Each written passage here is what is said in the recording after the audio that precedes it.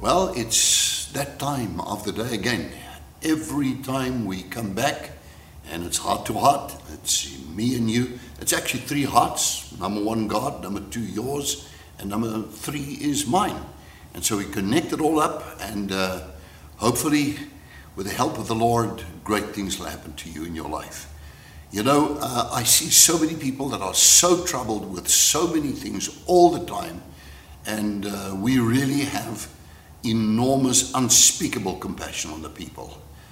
And so I need to say this is a good word to encourage you for the day as part of your devotional life. It is the Lord who goes before you. He will be with you.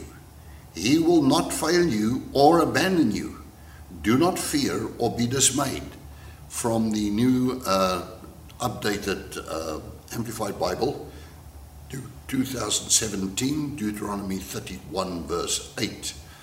The Lord goes before you. He'll be with you. He will not fail you or abandon you. Do not fear or be dismayed. You know, the word dismayed, fear is one thing. I think we all know what that word means. The word dismayed is literally shattered. It is where people lose all hope and abandon everything. That they throw in the towel, so to speak. And they say to themselves, well, you know what, where's this all going? And there's this incidence of people even wanting to commit suicide. It's just so terribly sad, because that is the worst thing anybody could do to himself in the presence of God, in any event. But God says, I'm going before you. I will not abandon you. I will not forsake you. Now, the question is, who is going before you?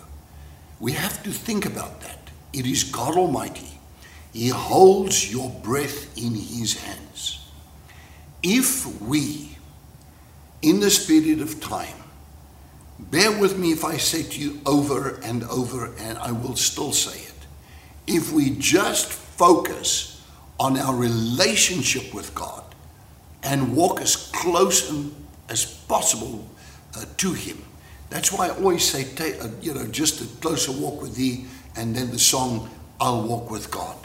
If you really focus on that, you'll be strong. Those who know the Lord their God will be strong and do great exploits. Daniel chapter number 11.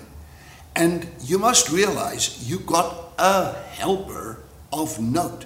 God himself, the Father, the Son, and the Holy Spirit. The Holy Spirit's your helper. And wherever the devil comes and he throws anything in your way, that's where God steps in and he says, not so, and he opens the door for you unexpectedly. Never lose hope, never lose faith, never lose your courage, never be shattered, but rise up and be strong in the Lord and in the power of his might. Thank you, Father, this day, in the name of Jesus Christ. Wherever anybody is right now that's listening to me, may they just be strengthened and lifted up. I've had so much compassion, and hence from that compassion was born heart to heart. And I needed to get to everybody individual. And so, Father, this is it, and this is how we do it. And we pray your blessing upon this person's life and what we're doing for you to strengthen your people by your word, because they have to realize the Lord is for us. Who can be against us? We thank you in Jesus' name.